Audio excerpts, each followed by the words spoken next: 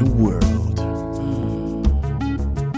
where the theme song changes every week, we're gonna purchase an audio recording device.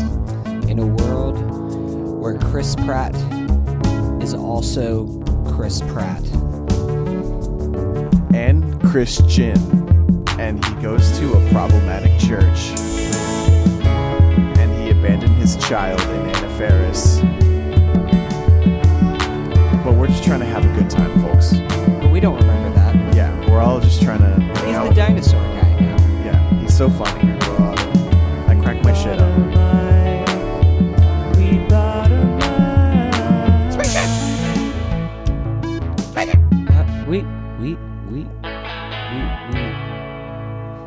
bought a mic. Wow, I like the fake outs at the end of that one. Man, it keeps... Oh, there's another verse coming in. It's still going, yeah. Everything is podcast. All right. Everything is pod when you're pod of a cast. Hello. Hey, Hello. Good. Welcome, everyone. It's We bought a mic. It's a groggy morning. Yeah, it's what I call a late night podcast. It's a crack of dawn. We're all going to sound like Mark Maron on this one. Mm-hmm. Yeah. It's going to happen. Good morning, what the fuckers. I'm Ernest Calderon. I am Hunter Mobley. And I'm Pajama Drew. And I don't know about you guys, but I actually haven't slept in a week. You know why? I don't know why. Because I've been celebrating that Super Bowl win. Oh, no. Man. It seems like a million years ago that the Super Bowl happened. I mean, really, it's almost just like I didn't even get like that happy anymore whenever they won the Super Bowl, because at this point it just happens. Like, Yeah. it's 6 Super Bowls in Truly. 19 years. Like The viewers agree. It had the lowest ratings in 10 years. And it was a bad game. So I winners, disagree with that. Technically the winners were the Patriots, Yeah. but the losers were everyone else, including us. So everybody hated watching this game, I think, except for me. I loved it because I like watching a chess match. It's like going to the chess tournament champions and just watching. Yeah, I used a Jeopardy thing because I don't know what the fuck they're called, but just watching two defensive masterminds play field position games with each other. Mm-hmm. Doesn't make for great TV. It's like watching the inner cogs of a clock wind. Yeah. I had to pull up the Slack at our watching party because the game was ridiculously boring. I had to crack jokes like every 2 minutes. Everyone was falling And asleep. unfortunately, the ads did not really inspire the crowd either. Very lackluster ads and a halftime show by Maroon 5. Let's talk about that halftime show. Yeah, so, it was a total mess. Like, it was doomed from the very start because they announced Maroon 5. Everyone's mad. They want Atlanta people. They're like, Travis Scott is, he looks like he could be from Atlanta, so we'll get him. He's probably from the UK, gonna get deported. Big Boy, Outcast. He can come on for about 30 seconds and then fuck off. He can start to sing Sicko Mode in the middle of Maroon 5 songs. Like, wait, what? And also, It's really sad that people don't know who Big Boy is. They're probably like, it's they hear it and they're that like, guy. that's the music that my dad listened to. It was just sad. So, no one walked away extremely happy. Let me talk about how I lost $2.2 million on the worst fake out of all time, that they were going to play Sweet Victory. I was promised that they would play Sweet Victory. That's from exactly what the SpongeBob. bet was. Yes, that Maroon 5 Maroon would 5 play. would play. That's They why I were didn't bet heavy on it. favorites. So Yeah. it seemed like that was going to happen. Yeah, so essentially what we got was a harsh cut to SpongeBob footage. Which was just from nowhere. the cartoon. They didn't make anything new, I don't think. And it was just the to make it look like Travis Scott was coming down in a fireball. Yeah, and it was the epic trumpets that introduced Sweet Victory at the Bubble Bowl, and then we go to Sicko Mode, which was disappointing on both ends because Sicko Mode, it started with Drake's part and he wasn't Drake's there. voiceover. He wasn't even there, and then Travis comes out and like half his words have to be censored because the song is very At profane. first, whenever you heard Drake's voice, I'm like looking around the stage like, wait, where's Drake at? Where's Drake? Oh, he's not there. And It's that is embarrassing. Like logistically, this was an embarrassment. The biggest star, they couldn't even get there. Yeah. A guy whose voice they used in the show. Hey, Adam Levine would like to have a word with you about your biggest star comment. Oof. So, I mean, at this point, is the halftime show just like destined to be bad? I feel like the only way that people don't get upset is if they get like a legacy act to play. Like if they get the Rolling Stones to play or the Did Who. they play? The Stones play? I mean, a while back. Okay. Yeah, because the Who the played Who a was few years horrible. ago. But I'm That just was talking sad. about. I'm just talking about. That's the only way that people will be less angry Right. because if you get just a newer pop artist, it alienates old people. It even alienates like young people that are watching it. They're just like, well, this is not good. Like because they try and blend all these different genres. Because be like, yeah, we have pop music. Hey, look, we got hip hop music too. Because we're in Hotlanta. And- One guy who splits the difference is Bruno Mars. That was a he's great show. Well, yeah, he's actually like a showman, and like he can sing, and he he did a drum solo that one year, and it was really cool. And then you can bring out all his features because like the last one, it was his second Super Bowl, so it was just mostly about like Beyonce and whoever else showed up. Yeah, but like, why did Travis Scott come to play with Maroon 5? Like, that doesn't make any sense. Because they that were blending of.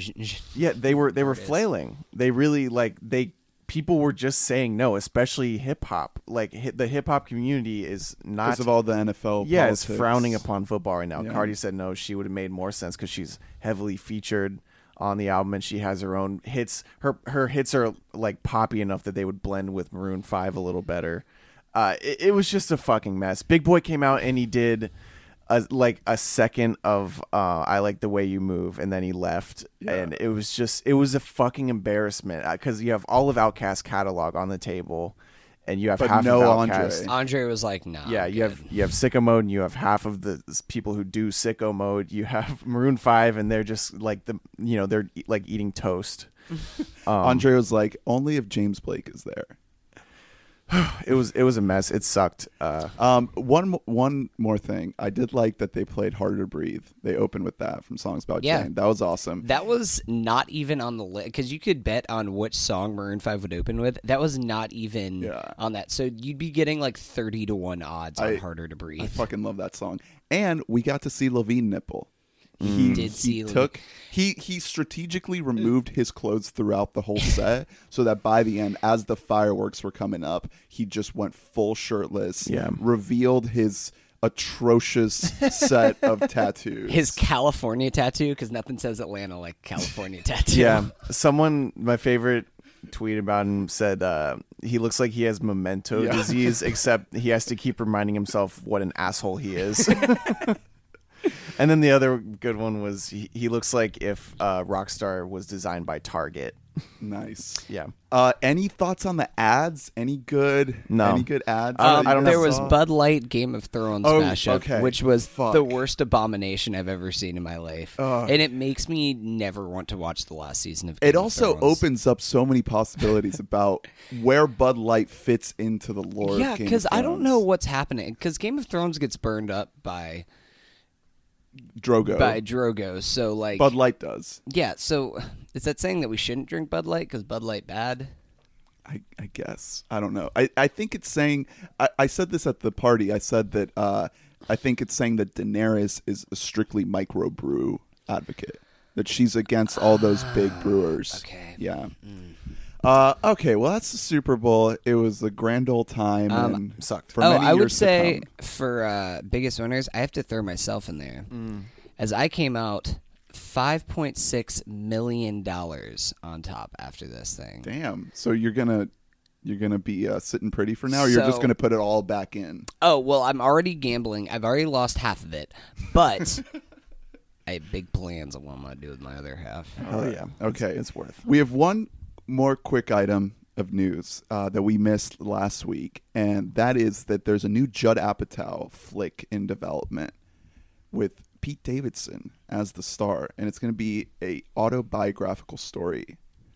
I don't know if you podcast listeners know, but Pete Davidson has a pretty tragic backstory involving the death of his father in 9/11. Mm-hmm. But we all know Judd Apatow makes comedies. So how do we think this is going to play out? I have a really clear picture. We have comedy and we have 9/11.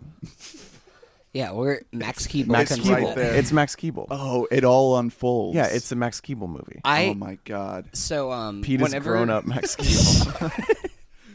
whenever I heard about this, I kind of got my thoughts on the vibes of the movie is going to be something like The Big Sick, where it has like genuine humor in it, but at the Right. same time, it's kind of an emotional story that will really get you invested in it all. That wasn't an Apatow directed movie, but it was straight out of his like, Yeah, it Yeah. was kind of right out of playbook. his wheel. Yeah. Yeah, so also, I think something around that vibe. Also, Trainwreck is a very similar vibe. Yeah, Trainwreck never really gets that dramatic. It has like little moments of tension, I guess. Yeah, but LeBron is not an actor.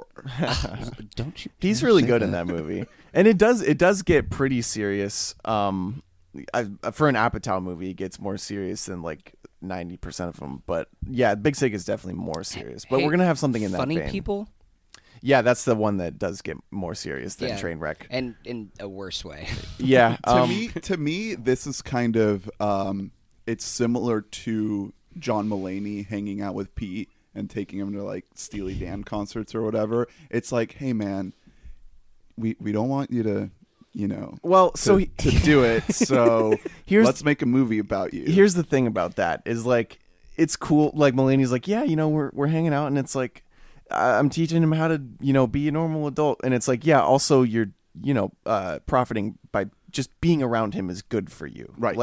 Like Apatow is doing this to make money off of the hot person, which is totally fine. Like that's producers, that's their job, is to find out who is coming up and then make their movie like he did with Schumer. In her moment, he put out the movie that encapsulated her moment, and it did insanely well. Same thing with Kumail. So I think it's going to be good. I don't see why it wouldn't be good. I like Pete Davidson. He's super funny, and of course he's playing himself, which is what he's best at. He's starring in an indie that's making the rounds right now, and apparently he's very good in it. Because the only question mark for me was his actual acting ability, but evidently he's actually a good actor. From what I heard, he plays a role very similar to himself in that film. So it's not like he's really branching out. Not really showing his chops too much, but I think I know what you're talking about. The Sundance movie. I think it's called Big Time Adolescence. oh yes, yeah. That sounds. But yeah, this Judd Apatow movie is supposed to come out next year. It's probably shooting this year. We don't know too much about it. We just know that he's in it and he's helping Judd write it. So I think they'll be like co-writers on it. Do we think Ariana Grande is going to make an appearance? No. Well, I Will don't they touch know. that? Maybe. It probably won't catch up to the present. It'll probably be like, I don't know. We'll see what it is. But it's she. I mean, if she does, it'll be a little cheeky It'll like joke. cut up. It'll fast forward to his Howard Stern interview where he's like, "Yeah, I used to jack off to her before we started dating." cut Yeah. to And credits. You're like, "What?" I'm That's the gonna. ending of the movie. I hope she's gonna be like the clerk at his store, and she's gonna be like, "Thank you, next," and then it'll just like cut away, and and the whole crowd is going to like, Wow, I clapped. yeah, the crowd's gonna clap. Okay. All right. Well, that's the news. Let's get into our catch-up corner here. We got a lot to talk about before we get to Lego Movie. Also, I didn't say this at the top of the show, but we're counting down our top 3 non-Disney animated films in honor of what is it? Black History Month. yeah. Is that what we're celebrating? Black people in animated movies, long storied history. Yeah. Valentine's Day. Also coming up. Yeah. So catch-up corner. Let's do this. Drew, what have you been catching up on? Well, we never talked about Toro y Moi. Moi. Moi. Moi. Toro y Moi. Toro y moi. His new album. So Toro y Moi is like he's been in the indie scene for a while. He's just one guy, and I'd call him unique. I've never been a huge fan of his actually. He does all his own shit, and I really admire that more than I like the end product most of the time. But his newest album, I actually am a fan of. How do you guys feel about it? I think it's great. I think What's it called? Outer Peace? Yeah. Yeah, it's definitely. I've never really gotten too into his stuff, but this is definitely the album that's caught my ear the most. It's like very Daft Punky in like a fun like house music kind of a way that I wasn't really expecting to have like kind of the punchiness to it. I think Daft Punk relies more on these like looping sort of overlapping. Yeah, I more so just meant that kind of very like you just put it on and you just want to start dancing. Like Yeah, it has what for good sure. house music does. This is or even like very early, like first album LCD sound system. Yeah, exactly. Yeah, I think that's a better comparison because from what I know, the album that turned me on to Torima was Boo Boo 2017, which that album is more of like this vortex into a soundscape. Like it's like you're going through a tunnel of sound. This album is more of like groovy, dancey synth pop. Like you're more like just kind of vibing with these dancey tracks instead of like traveling through a portal of sound. Yeah. The way I would describe this album is, I don't know if I have done this on the pod, but it's like the best. Like if you heard a really good song on H&M and you're like, oh, that's actually a good song. Yeah, especially the track Freelance, which is like the main track off the album. Yeah. Super dancey track. He is never put out an album that like through and through I can truly enjoy. This one comes the closest though, where like there are only a couple songs that I really want to skip. Most of it is very enjoyable for me. It's a tight 30. It's definitely a solid album. It's like you said, it's short. I have kind of already burned myself out on it a little bit, and I didn't even listen to it that much. But there's something about Tori Moi that just I think it's because I know that I should like him.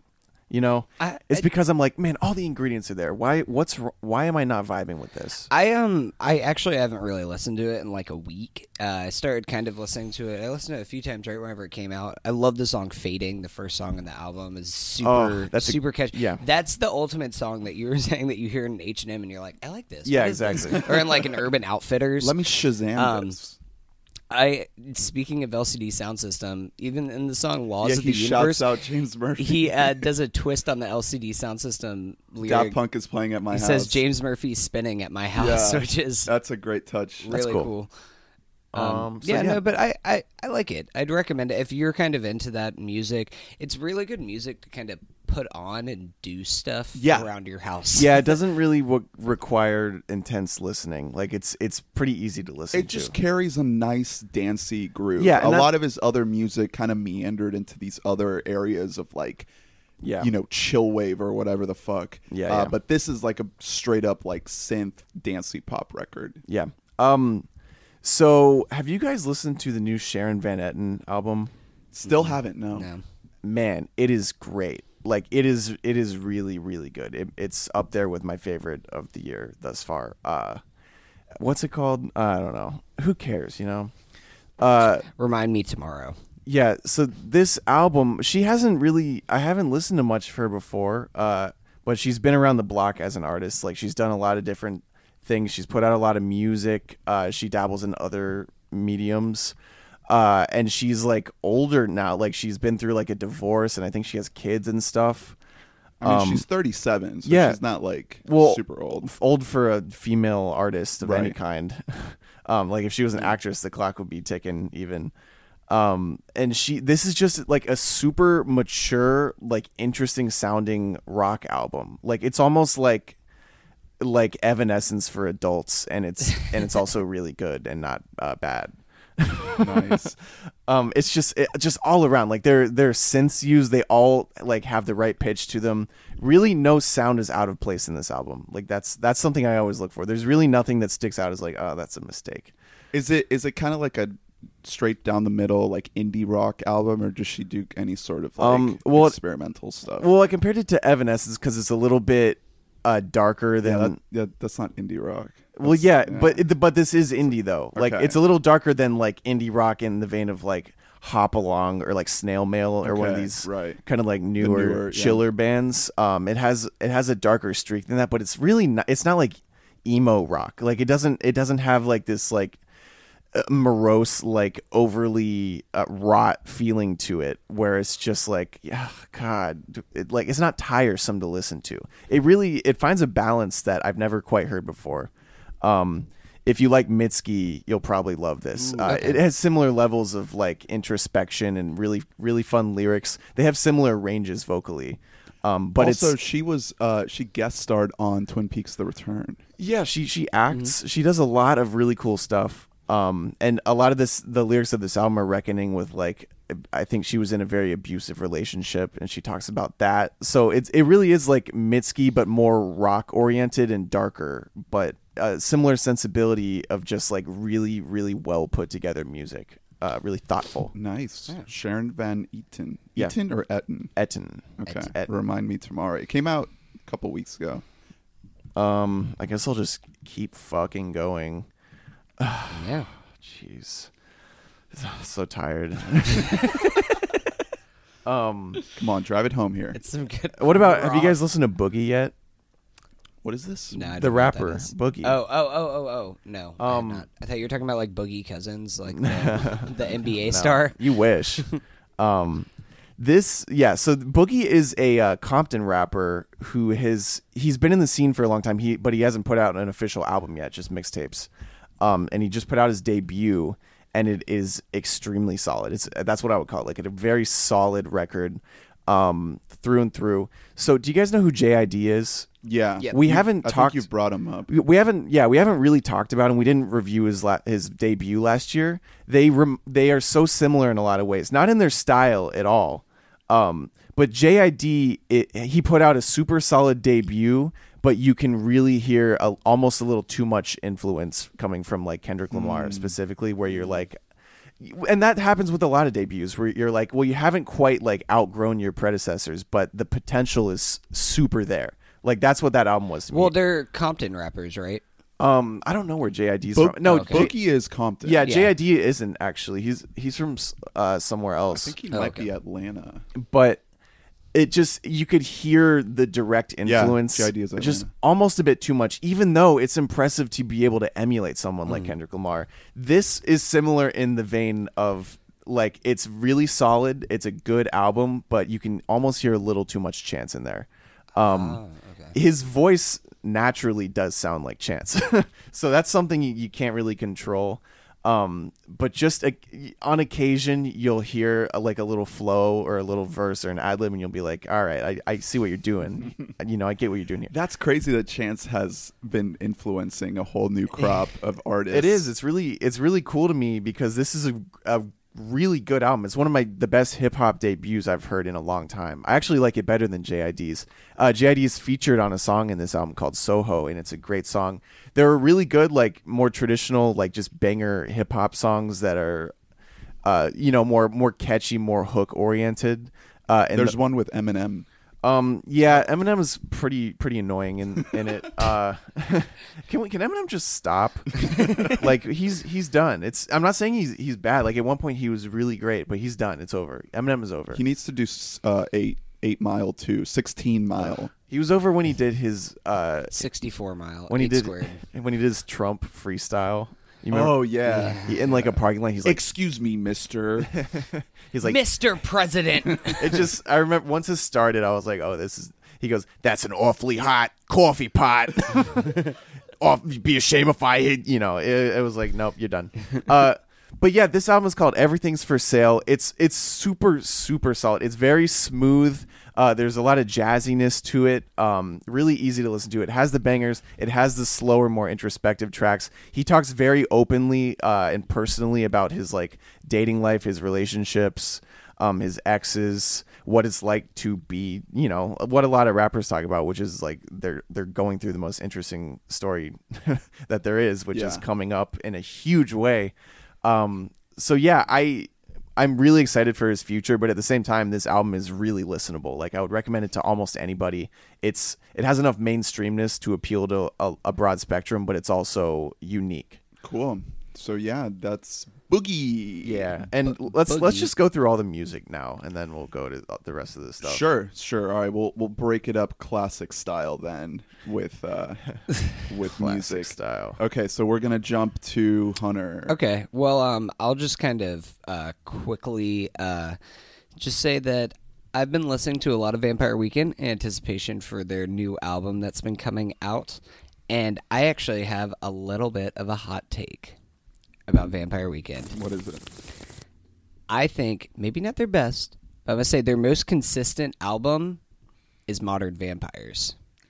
Interesting. I really like Why would their first two albums So and everything. you're saying it's not their best. I'm just saying, their best, it's kind of different. It's their most Vampire Weekend-y? Is that what you're saying? I don't know. Maybe. I don't know about that. No. I'm more so saying that because Vampire Weekend, they hit a major shift between Contra and Modern Vampires. They almost sound like they could be two different bands. Yeah, that's definitely true. And I think that I like the sound that they develop on Modern Vampires of the City. I think that has a much more adult sound to it. It doesn't just sound... I love their self-titled album, but... it sounds like a bunch of like young kids just making some like indie rock music. Where Modern Vampires, it's like, all right, they have a sound now. And unfortunately, that album came out in 2013, and it's now 2019, and we haven't gotten their next album to That's crazy. advance this sound. Man, has it been that long? Yeah, Wow. 2013. I really like Contra a lot, but I think Contra has some of the highest highs of Vampire Weekend, but also some of the lowest lows, a.k.a. California English. I'd stand by that song. I hate that song. That is the one song in Vampire Weekend's catalog that I just cannot get behind. I think Contra might be my favorite album. I'd really, really enjoy it. I think you can make a case for any of their albums, and that's why they're a really, really good band. Yeah, each album strikes a slightly different and unique chord, and I think that at least for me, Contra is the best one in my opinion, just because they get weird on that album without like completely derailing what their sound is based on. Like you have songs like Holiday, which like I think was probably the big single off of that. Yeah. But then you have Giving Up the Gun and White Sky, which get into like a little bit more of like strange experimental sounds and instrumentation and all that shit. And even like Diplomat's Son. Yeah. And I song. Think You're a Contra, which end the album, that like go off into these like kind of atmospheric realms, and I just love everything about that album. I'm looking at the track list right now. It's 10 tracks, and I love every single one of them. Like, it's all great. So what are your guys' thoughts on Harmony Hall? Oh, the it's first single? amazing, dude. I've been listening to that song so much. I think it's already like my most played song of the year so far Wow. because I listen to it like constantly. It's amazing. Maybe I need to give it more time, because it sounded a little kitschy, I guess is the word. hokey. A little soundtrack to the new DreamWorks movie. I could see that. I mean, I'd be into that. the hook is actually a callback to Modern Vampires of the City. The I don't want to live like this, but I don't want to die. That was a lyric that he used on what is this track called? Is it Fingerback? Yes, on yeah. Fingerback. But that's just like a one-off line in that song. But in Harmony Hall, it becomes like the central hook of the song, and I think it completely flourishes. And just between the sort of backing guitar lick, that kind of acoustic little guitar lick that they do, and the big kind of orchestral choral backing vocals, it all just soars, and this song becomes probably, I don't know if it's one of their best songs, but it seems like it is getting people excited about Vampire Weekend after a huge break. Well, I mean, it definitely got me excited because we should say Rostam, who was one of the main songwriters, who was the bass player for them, is now like writing pop music. Like he was a collaborator with Beyonce on Lemonade. He worked with Frank So was Ocean. Ezra. But he's now left the band and is just doing like being a pop producer. So it was kind of made me wonder if it was still going to have the catchiness and the punchiness whenever you take out that element. We'll see about the full album. We'll see when the album comes out, but I love this song. Yeah, I think the catchiness will be fine because Rostam put out a solo album and it's not very catchy. It's very like it has a lot of like Modern Vampire style, just like really produced and everything, but really not as good. Yeah, I mean it's kind of to be expected. So, this song kind of gives me a lot of vibes. I was saying that reminds me of Damon Albarn's kind of solo work a little bit, especially kind of in the verses that you get. It seems very much almost just like this is. They put out this song to say like this is a little bit of a growth on Modern Vampires, but this is them reimagining themselves in 2019 and totally kind of recreating a new product of Vampire Weekend that we have never seen before. Yeah, especially on the other track, 2021. Yeah. That sounds like a completely sort of different new sound. I don't like it as much, but I like kind of the thinking behind it with like the little boy sample that kind of carries throughout. I definitely think Harmony Hall is the better track. You can tell that they labored over that one a lot more. But Ezra said in an interview that Father of the Bride is going to come out right around like May-ish, and it's going to be 18 songs. So that means that we'll probably get it's probably going to be kind of a mix of tracks of both of these songs. That Wow. I'm all and for. they're going to release them in pairs too throughout. I dig Ezra. He's a really interesting guy. Like I think they haven't been doing stuff because he has so many different interests, and he makes music for other people. He has a podcast. He worked on an animated show with Jaden Smith. Yeah, he did. I don't know. Is that out yet? Yeah, it was that anime show on Netflix. Oh, okay. Yeah, so he does so many different things. He goes on this podcast I listen to, and he just likes waxing poetic about just anything. Like he's very talkative. Well, I mean, Yokio. These guys are like they're Juilliard boys. Like there's a reason why they're good at what they do. Columbia. They're little smarty pants. Yeah, they're kind of geniuses. Like they know how to make this kind of. They like dropped out because they were like, hey. We see like the formula on how to be successful, and they did it. Okay, real quick before we talk about Ariana Grande, I want to bring up the Bright Light Social Hour because they just came out with a new album, and I gotta say it's a little bit disappointing. It seemed they worked on it for a long time, I think, because their last album came out in 2015, so it's been a little while. But this is been a little while. This is a band from Austin, Texas. They still have never reached a level of popularity that I think they deserve because they're a very, very talented kind of psychedelic rock group. I stand by their debut, which I think was 2010, 2011. Well, yeah, they kind of boomed at South by Southwest, and they actually won the best artist of South by Southwest back then. And it kind of seemed like they were on pace to blow up, but then they didn't put out an did. album until 2015. Like they've been so kind of sparring with their music that they put out. I love Space Is Still the Place. That's my favorite album. Oh, you like it more than the self-titled? I do. Wow. There's some really great stuff on their self-titled album, but I love this psychedelic, spacey sound. I know we saw them live right after this album came out, and just hearing that wall of sound hit you live. Yeah, they're was a great live band. But I remember when we saw them, it was a pretty thin crowd. Like they opened for Moon Taxi, and they couldn't fill out the room. Us and like 8 other people, and we're just jamming the fuck out on the dance floor. And then we were able to like go up and talk to them afterwards and be like, "Hey, man, good show." But yeah, they've just never reached this level of popularity. And now with this new album, it's called Jude Volume 1. I'm assuming there's a Volume 2 coming.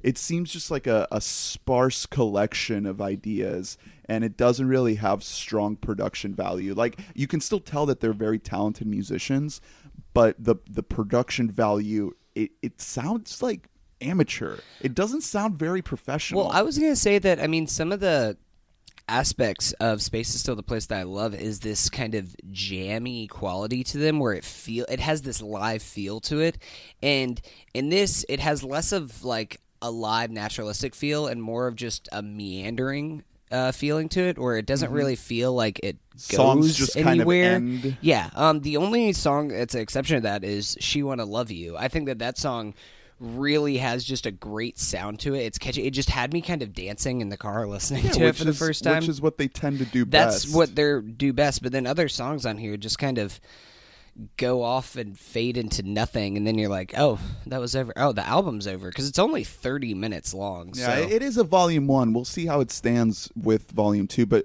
I think there's a whole story behind this. I think they lost a close friend. And Jude. I don't know. I'll have to read more into it, but I think that they did experience some sort of personal loss as a band.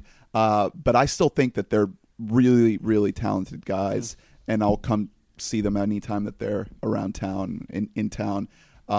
because they're always a great band and they always fucking kill it. So Bright Light Social Hour, check out their self-titled, and also Space is still the place. Yes. Yeah. So speaking of disappointments, we're not going to talk about Ariana Grande. Whoa. Yeah, I got you guys with a fake New out there. album, Thank You Next. New album after just releasing Sweetener, 4 months ago? Yeah. They're almost like two sides of the same coin. Yeah, it feels like a sequel. It does. Yeah. It feels like the next logical step. I mean, of course, Ariana Grande and Pete Davidson had a big breaking up. Really due to factors by both of them that caused this kind of a thing. It just ended up not being a good fit. And so she puts out Thank You Next. And this album, it's not as poppy. It's not as catchy. Doesn't have the same verses or the same features No on Pharrell. it. No features on it. But this is like the most deeply personal album yet that she's made. Because she's been going through so much shit over the last year and a half. Yeah, and it's all on here. Between Mac Miller dying, her getting engaged, her breaking off the engagement. There's just been so much in her life that you can tell is kind of torturing her inside. And I think that this album is amazing. Like it's so different from what you'll get from most pop artists, because I don't want to say that it doesn't have the poppiness, so it's not. There aren't catchy songs on here. Like there's still some great tracks on here. I love Needy, NASA.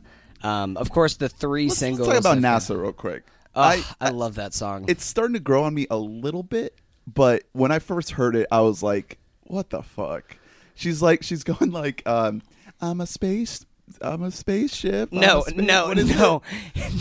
She says, Hunter. "You know that I'm a star.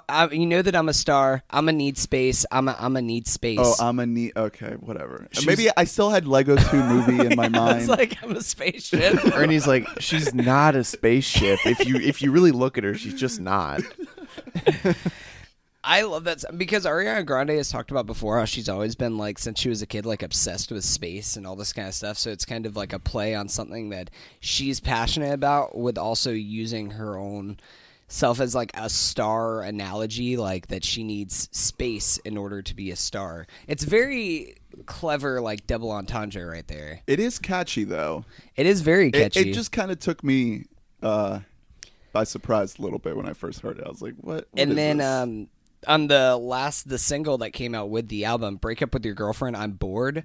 I don't know if you guys have seen the music video for this, but it's a wild music video. It's essentially Ariana Grande kind of stalking this couple with this guy and this woman who looks exactly like Ariana Grande but isn't quite her. And it's not entirely clear what the message is, but because it's left very, very open, but a lot of people are kind of taking it as her wanting Pete Davidson to break up with her so that she didn't have to do it, because she just wants to spend time with herself. Whoa. Yeah, pretty wild stuff. But then we get the track Ghostin'. Yeah, which this one made me cry. Yeah, dude, this song, like, she samples Mac Miller's 2009 from his 2018 album, and like really slows down the beat and just kind of really just lays her heart on the line that she's, don't be like upset with me because I'm crying for him, like talking to Pete Davidson because she can't help those feelings. I mean, she was in love with this person and now he's dead. Like Yeah. he just died 2 months after they broke up. Like that's a horrible thing for somebody to actually have to go through. She does, like, she'll spend a couple tracks at a time in this album just like, I'm not concerned with making a radio hit here. I'm just going to make something that's for myself. And I think that's something that pop artists don't do enough of, is really laying their heart on the line, and she does that. Yeah, and especially since she just put out the big pop album Yeah. with Sweetener. That one has all the super glossy bubblegum pop. And now with this one, it's like, okay, I'm going to take the time to like really kind of be personal. I don't think it's a better album. I still prefer Sweetener, but there's still some tracks on here that like I like Bloodline. I'm The sure- instrumentation on that one Oh, is yeah. like super Oh, strong. I mean, the production on here is still just as like... Yeah, it's not quite Pharrell level, But I still think it's great. I'm Yeah. not a fan of Seven Rings. That's like the Oh, other big song. I really like Seven Rings, but I'm also just a sucker for anybody who takes a sample of a few Sound of my of favorite Music. things. Yeah. Panic at the Disco did it. It worked well. Ariana Grande did it. It worked well. Solid. Yeah, and I can't wait to see this album live. I should say with some of my Super Bowl wings, the $5.6 million just that I a won small from the Super Bowl, just a sliver. little sliver of that. Yeah, and he only invested $5.7 million to win that. So So it's a real You're a real W. Fred Trump.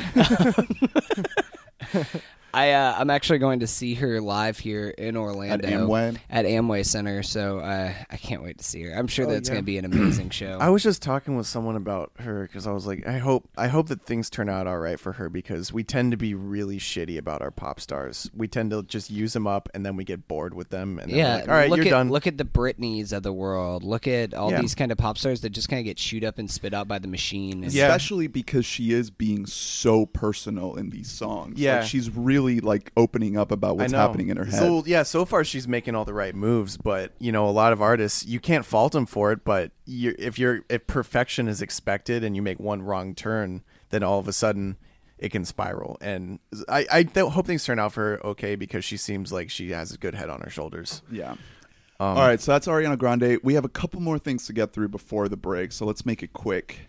I'm just going to quickly say we had a new Steven Soderbergh movie come out this week on Netflix. High Flying Bird. High Flying Bird. This movie was kind of made for me.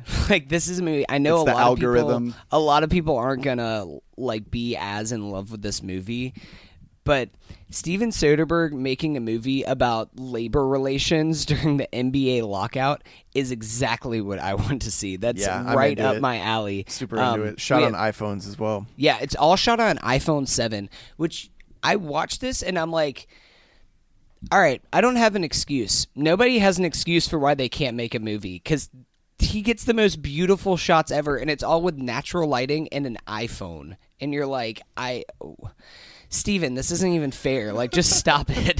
Stop what you're doing. Look at Sean Baker with Tangerine Yeah. too. Like it's a whole new. It's amazing. ballgame, It's yeah. kind of it's inspiring for like young filmmakers out there, that it's just like, no, you don't need a $30 million budget in order to make this movie. You can shoot it yourself. I think we should save a full discussion of this for next week, because I still have yet to see it. Drew, you haven't seen it either, right? No, and Yeah. I'm gonna skip. Yesterday I did a little Valentine's Day double feature movies, but I'm gonna save that for next week Okay. too. Yeah. It'll be a Valentine's Day special. Mm-hmm. Yeah, exactly. But the cast is The cast incredible. is stacked. Zazie Andre Beetz, Holland is amazing. he's the lead. Yeah, there isn't a lot that really happens in this. It's mostly just Steven Soderbergh directing a really awesome script that kind of carries a lot of the weight, because one minor spoiler, nobody actually really plays basketball in this movie. Well, I guess I'm not gonna fucking see it now. It's just it's all like a lot of monologuing and kind of talking and walking and getting shots of New York. It's written by a playwright. It's the same guy that wrote the play that Moonlight was based on. Oh yeah, Terrell Alvin McCraney. Yeah. Yep. No, the script is awesome. Cal McLaughlin plays like an NBA owner. He basically is playing like a mix between James Dolan and David Stern. Oh, God. Except they wish that they were as attractive and charismatic as Cal McLaughlin is. Yeah. Is he more mayor of Portland or evil Cooper? Oh, definitely more mayor of Portland, because Okay. there's something like he kind of has this dumb charm to him that you just makes him so likable, even if He's an amazing actor. even if he's just kind of like, that he's like a shitty, despicable owner, you still like kind of want to sympathize with him because it's fucking Coop. Also, Melvin Gregg of American Vandal season 2 Yeah, fame. is he's in there. really awesome. Zazie Beetz gave a shout out to Zachary Quinto. Zachary Quinto is in there just for like a little bit. Sanja Son is really good. We'll this- definitely get more into it next week. I'm excited. I fucking love Steven Soderbergh. He's Been one of the most prolific Yeah. directors of our time. I'm not a Soderbergh completist. Like, he makes so many movies, and I don't get a chance to watch every single one. But he's made like I mean, just Ocean's 11 right there. Like, that's one of the greatest films, I think, of all time. Whoa. Yeah. All right. A couple more things before we take a break. Staying on this Netflix train, I've been watching Russian Doll, which kind of came out of nowhere. There was no big like lead up to it. It just kind of dropped, and then everyone started talking about it. But yeah, this is a new show on Netflix. It's created by Natasha Lyonne and Amy Poehler and Leslie Headland. Natasha Lyonne was on Orange is the New Black, but apparently she's like a big character actor who's popped up in a bunch of random comedies. Yeah, she's someone she's in the scene in LA. She's in the comedy scene, like live shows and everything. Stand up? And yeah, I think she does some sort of stand up. And she has a look to her where you're like, why aren't you always on TV? Because she's funny and talented and like not like it's not like I'm saying like, oh, she's so hot, but she's not like grotesque, and a lot of talented people are just like, you can't even look at them. Also, she's fucking hilarious. Yeah, she's really funny. She is so great in this show. She just has like this snarky, like kind of asshole attitude to her. And she's a co-creator, so she has a lot of creative input. And this show there's a reason why it's called Russian Doll, because every episode you uncover something else. You take off a layer, and there's like something new is revealed every single episode. So the first 2 episodes, I was kind of whatever about it. I was like, yeah, this is just the Groundhog Day thing. I get it. You know, she's dying over and over. It's literally Groundhog Day, but at a hipster New York party. Yo. But then as the episodes play out and as you start to get more into the story, it starts to really reveal itself and what it's really about. It reveals itself as more of a happy death Happy day. Death Day? Yeah, that was going to say, where's... It's more of an Edge of Tomorrow, actually. It's more of a source code. Yeah. So what you're saying is that we should stop with this premise of it's Groundhog Day, but... No, it actually manages to be quite interesting, and it manages to use that sandbox and play in that it's becoming a genre of its own, and you know, be its own thing. I think it manages to be this like kind of straight down the middle just TV show, because nowadays in the thralls of prestige TV, we have so many shows that are like so important and so serious. And this one manages to be like kind of like a throwback to classic TV, where you could just kind of like chill and relax and not be like super into it, serious about it. But then it managed to take that and incorporate these kind of like high concept sci-fi themes into it, and it all works. I'm not quite done with it, but I've heard that it ends on like a super high note, and she directs the last episode. I think I'm like maybe 2 or 3 episodes out from the end, and I really like it. It takes a turn around the halfway point that I really didn't see coming, and it kind of changes the whole story. So I really recommend it. It's pretty short. It's like 8 half-hour episodes. I've watched, I think, 6 of them, maybe 5. So I'm kind of taking my time. A lot of people just blew through this in a weekend, but I'm sort of like chewing on it a little slower. But I really enjoy it. It's super strong in terms of cinematography, production design, acting. The writing is snappy and funny. So I really like it. That's Russian Doll. And I'll have to check this out because it keeps popping up at the top of Netflix's feed. And it's been kind of annoying me, especially because I got on there yesterday to watch High Flying Bird, and I had actually searched for High Flying Bird. A new Steven Soderbergh movie got sidelined for... It's been either Russian Doll or this new Kevin Hart show that's now on Netflix. Or the Ray Romano special. Yeah, and I'm like, I shouldn't have to search for Steven Soderbergh, okay? This should be like... watch this right now. And I like it. I think it's solid. It's not like transcendent or anything, but it's pretty damn good. All right, real quick, I've been watching Mindhunter. You guys haven't seen this, right? No. Mindhunter on Netflix. I really dismissed it back when it came out. It came out 2017, and I'm finally getting back around to it. I mean, it's David Fincher. I think season 2 is coming out this year, so I'm trying to see if like it's something that I should be paying attention to. It's pretty good. I mean, it's not like as good as David Fincher's movies or anything like that, but it definitely has like his kind of visual tonal stamp on it. It's definitely different than I expected it to be, because I thought, it coming from Fincher, I thought that it was going to be this like really serious drama in the vein of like Zodiac, about like FBI agents investigating a serial killer. And it kind of has like this weird humor to it. Like the lead is kind of like this vanilla guy, and his partner is like a more kind of serious grizzled cop in there. They don't quite gel. Like the chemistry isn't quite there, and I'm not sure if that's the point or not. I wouldn't say this is essential TV, but it's on Netflix and it's great to just kind of put on. And I mean, if you like David Fincher, if you like, cop stories, FBI stories, serial killer stuff. If you like The Police. Yeah, I mean, it's every episode is mainly these two guys helping, traveling around the United States, helping police departments out with serial killer cases. Yeah, and I bet the young guy is like, well, if we use these psychological tactics, and then the old guy's like, Exactly. no, we hit him with the sticks, and then they confess. Well, that's what you think. The old man is not. He's not old. He's like middle aged. He's more of like a pragmatist. He's not as much of like a kind of traditionalist. He's more like, look, like these are kind of middle America boys in blue, and we gotta play them as such. We can't be hitting them with your existential mumbo jumbo or whatever.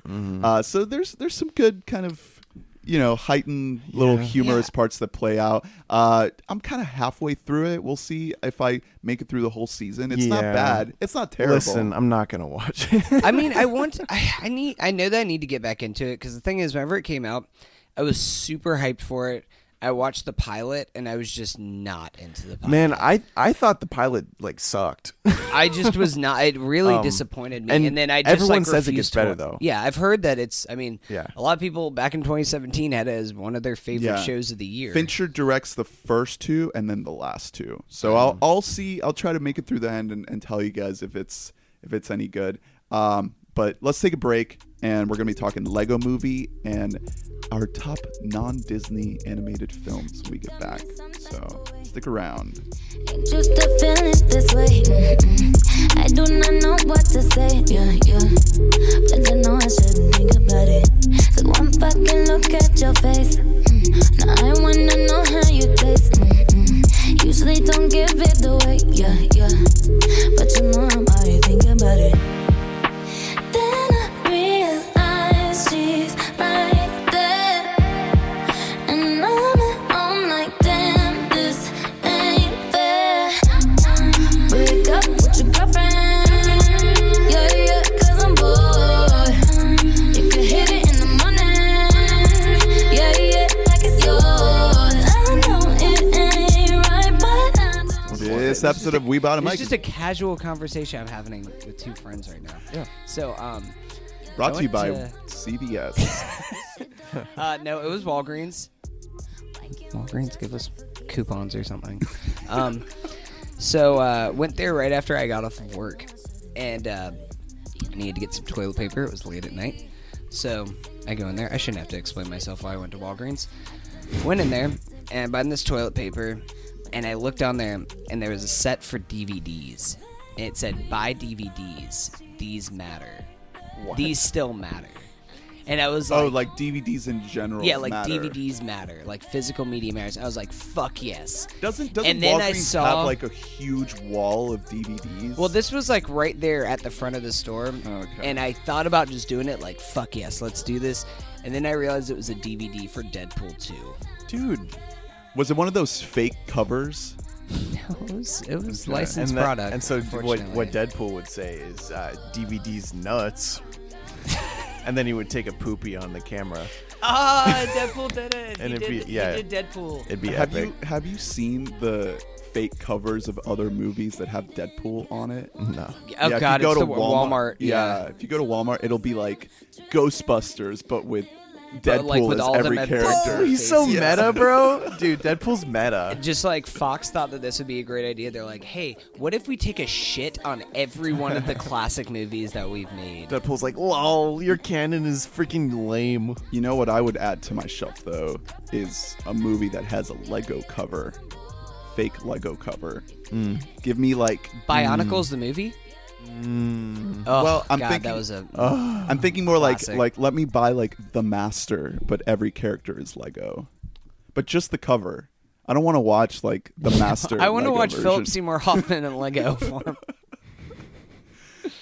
All right, let's so just get let's into let's get into our review of the Lego Movie 2, and we'll knock it out before getting to our countdown of our top 3 favorite non-Disney animated films. So we're hitting you guys with a nice, review, and then a nice segment to complement that review. Yeah. So if you don't want to listen to the spoilers, you can go ahead and listen to our spoiler-free thoughts, and then skip to that time code, which is down below in the description, to hear us talk about our top 3 non-Disney animated films. I will say this is not a spoiler-heavy movie. There's a couple things that Yeah. I think should be saved for spoilers.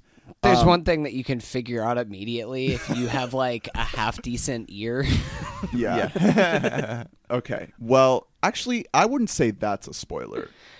It kind of is. It depends. The marketing hasn't been revealing it, so I don't want Okay. to spoil that. Is this the spoiler discussion you were talking about? Like us talking about what is a spoiler? All right. Well, let's start with our thoughts on the movie. I'll start. I think this is a great movie. I don't think it's as good as the first one. It's probably around the same level as the Lego Batman movie, kind of like slotted right in between those two. I'd probably put this one just slightly above Lego Batman, but not quite as electric as that first Lego movie. You know, it doesn't quite capture the kind of unexpected genius of that film, which I went back and saw, and I think it doesn't quite hold up as well. There's certain things about it that come off as like a little bit too just overly silly, especially in that middle portion. I still think it's a great film, and I think that this movie suffers even a little bit more from that stuff. It's kind of like information overload at a certain point. It's just like cramming in so many jokes and so many references and just, you know, it's so much movie at a certain point that I couldn't quite process everything that was going on. But I still loved it. I still had a great time. So what are your thoughts? I really, really enjoyed it. This is actually probably, I never saw, I started to watch Lego Ninjago and then I didn't finish it. I forgot about that movie. I love Lego Batman. Just because I grew up loving the Batman character, and because it kind of dismantles everything about Batman and his past, and it's kind of just this whole new twist on seeing Batman. I really love that one a little bit more than this movie, but I still really enjoyed this movie. Like you said about there being a little bit too much, there was definitely some of that. There was a little bit too many live action breaks that kind of you depended on those rather than it being like a weird, like totally surprise, like in the first movie. But you can't do that surprise twice. No, yeah, exactly. But it just seemed like a little bit too reliant on this kind of whole meta idea of somebody actually playing with the Legos that you're seeing versus it feeling a little bit more of a natural shift in the first movie. Yeah. There is several musical numbers in this movie, which I think work only to varying degrees. I think only to say one the of them least. worked for me. The one with Batman was the only Yes. one that I liked. Yeah, I like that one, but even at that point, that's like 3 songs in, and so I was just like, oh god, it's another musical number, huh? It kind of remind me of like something that some people say that's just like, I can't remember who it was, but it was critiquing something that had a musical number, and they're like, musicals are like the easiest way to like write around a bad script. It's just to break into a musical number that doesn't really explain too much about what you're watching. You cram exposition. I disagree that this is a bad script or anything like that, but it's Lord and Miller. They still put together Lord and a Miller. great script. Mike Mitchell actually directed this, who made the Trolls movie, and also I know at least my personal favorite of the Shrek movie, Shrek Forever After. Uh-oh. Also, Rob Spoiler. Schraub didn't get a credit on this, and he was working on it for Yeah, he left. he was supposed to direct it. Too busy rescuing dogs or something. You've seen this freaking guy's Twitter, folks? Yeah. Yeah, unfortunately, we're on the same page here. We're not going to be fighting, which is what the viewers are just craving for blood. I want to come on here and just be like, this movie sucked. It insulted my childhood. I'm throwing away all my kids' Legos now. Yeah, so it didn't suck. It's not bad. I agree. I don't think it's as good as the first one. A large part of why the first one was great was the surprise of it. The freshness of the animation style was vibrant, which is still great in this. I know it's still awesome. And I agree the live action is a lot more effective in the first one because you don't necessarily expect it. And I also think that there's too much going on in this movie. The ensemble grows. The cast grows. I agree that the musical numbers, personally, I think like 80% of the time, I don't need musical numbers in my movies. I'll listen to music if I want to listen to music. Well, because music numbers work when they advance the story. Which is what the Batman musical number does. Yeah. Yeah, just even then, like, I don't know. You can advance a story by like advancing the story. I don't know. They just didn't strike in a movie that has so much going for it. To just add another thing was ambitious. I'll give them that. But I didn't necessarily need that. However, I still thought this was a good movie. I had a good time watching it. It's fun. It has a great message for kids. It has plenty of jokes for adults. Plenty of like meta style, epic Deadpool stuff. All the DC hero jokes. Were those pretty were damn funny. really good. They were great. There's a way to do it, Deadpool. you can make meta jokes and still have a good movie. That said, I think that doing that was a lot fresher in 2014. Making jokes in the middle of the movie about how other movies are and how this movie is. I think in terms of quantity too, this sort of starts to get ahead of itself. It's overload at a certain point. Like just the sheer amount of not just jokes but also like themes and just ideas there and is references. A lot. Yeah. Well, one thing I wanted to say, because the ensemble has grown, but this kind of becomes the Chris Pratt show, where I think that the first one, it was so charming, all of these different unique cast members that you have, like, that are all so different from each other and so niche. Yeah. And I mean, some events happen, people get captured and taken to this other world, the Sistar system, in which they it just becomes Chris Pratt really having to carry the weight of everything, and I missed the other cast, members. I'm gonna try to not dip my toes too much into spoilers here, but I do think that in some respects this movie is better than the first movie,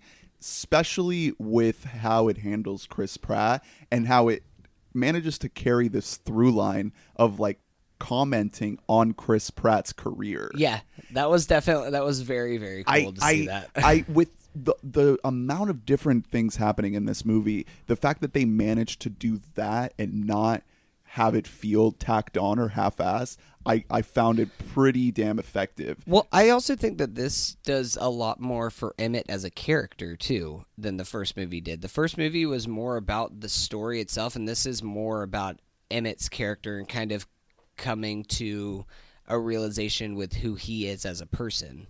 Yeah, the first one is more about like the theme of everyone is special, and he's awesome. Yeah, and he's a conduit for that. He's like, he carries that theme of like you can be this ordinary, yellow-faced block of plastic, and you can still be the most special being in the world. Is that what it's about? It's about how you can be a Lego and still be a good guy. I do want to, so we all like this movie. I do want to say I think the biggest difference is this is less economical, I think. Everything in the first the first Lego movie is so tight to me. The script, like they make use of every moment without like overusing every moment, without like just flooding you with shit. The jokes worked a little better in the first one. I think the directing was probably better in the first one. There were some, I don't know, there were a few cuts and shots in this that I was like, I definitely recall the first one being like unbelievably beautiful to look Yeah, at. and Yeah, more I mean, whenever it streamlined. came out in 2014, that was like one of my favorite movies of the year. Yeah, because it hit me by such surprise. Like whenever it came out. We saw it twice in theaters that year, and yeah, we were probably high. Get over What? It's a great way to watch Wait, the what? movie. I will say to that point, I really felt like this movie, it was a lot clunkier, and I think it's because Lord and Miller weren't directing. It was a lot clunkier in balancing that adult and child approach. Lord and Miller, like we talked about with Spider-Man, I mean, they didn't direct that, but they had their hands on it, basically like fully fusing those two tones into a singular vision. And with this movie, I could feel the flip of like, hey, Yeah. we're losing the kids by doing a You character can see the development scenes scene a little bit more. So Yeah. we're losing the children. Let's flip over to a scene where we get them back, and Yeah. let's flip back. And it was way more jarring, especially because like I could look around in my theater and literally see like the scenes where the children were not engaged, and then the scenes where the adults were not Yeah, engaged. I think you're totally right. They're like because the meta jokes are like complicated in this movie. Like they're not just simple like, oh, this is a movie. Like they get extremely in depth about like tropes and like things that you would have to read about sometimes. Or even the dialogue scenes that Yeah. take the time to like develop these characters, and you basically have I didn't realize this would be a spoiler to talk about this specific part, but Yeah. you have a certain character who is basically like coming to terms with his own self, and it's this like inner battle that you see play out on screen, and like to an adult that resonates, but to a child it's just like it doesn't quite. a kid's Yeah, like, you don't I've only understand. been one person. I don't know. I just feel like I'm not gonna watch this again. I feel like if I want the feeling, I'll just watch the first one. In a way, like it's not quite as big a gap for me as Creed and Creed 2. There's definitely a bigger gap there in between the level that it's on.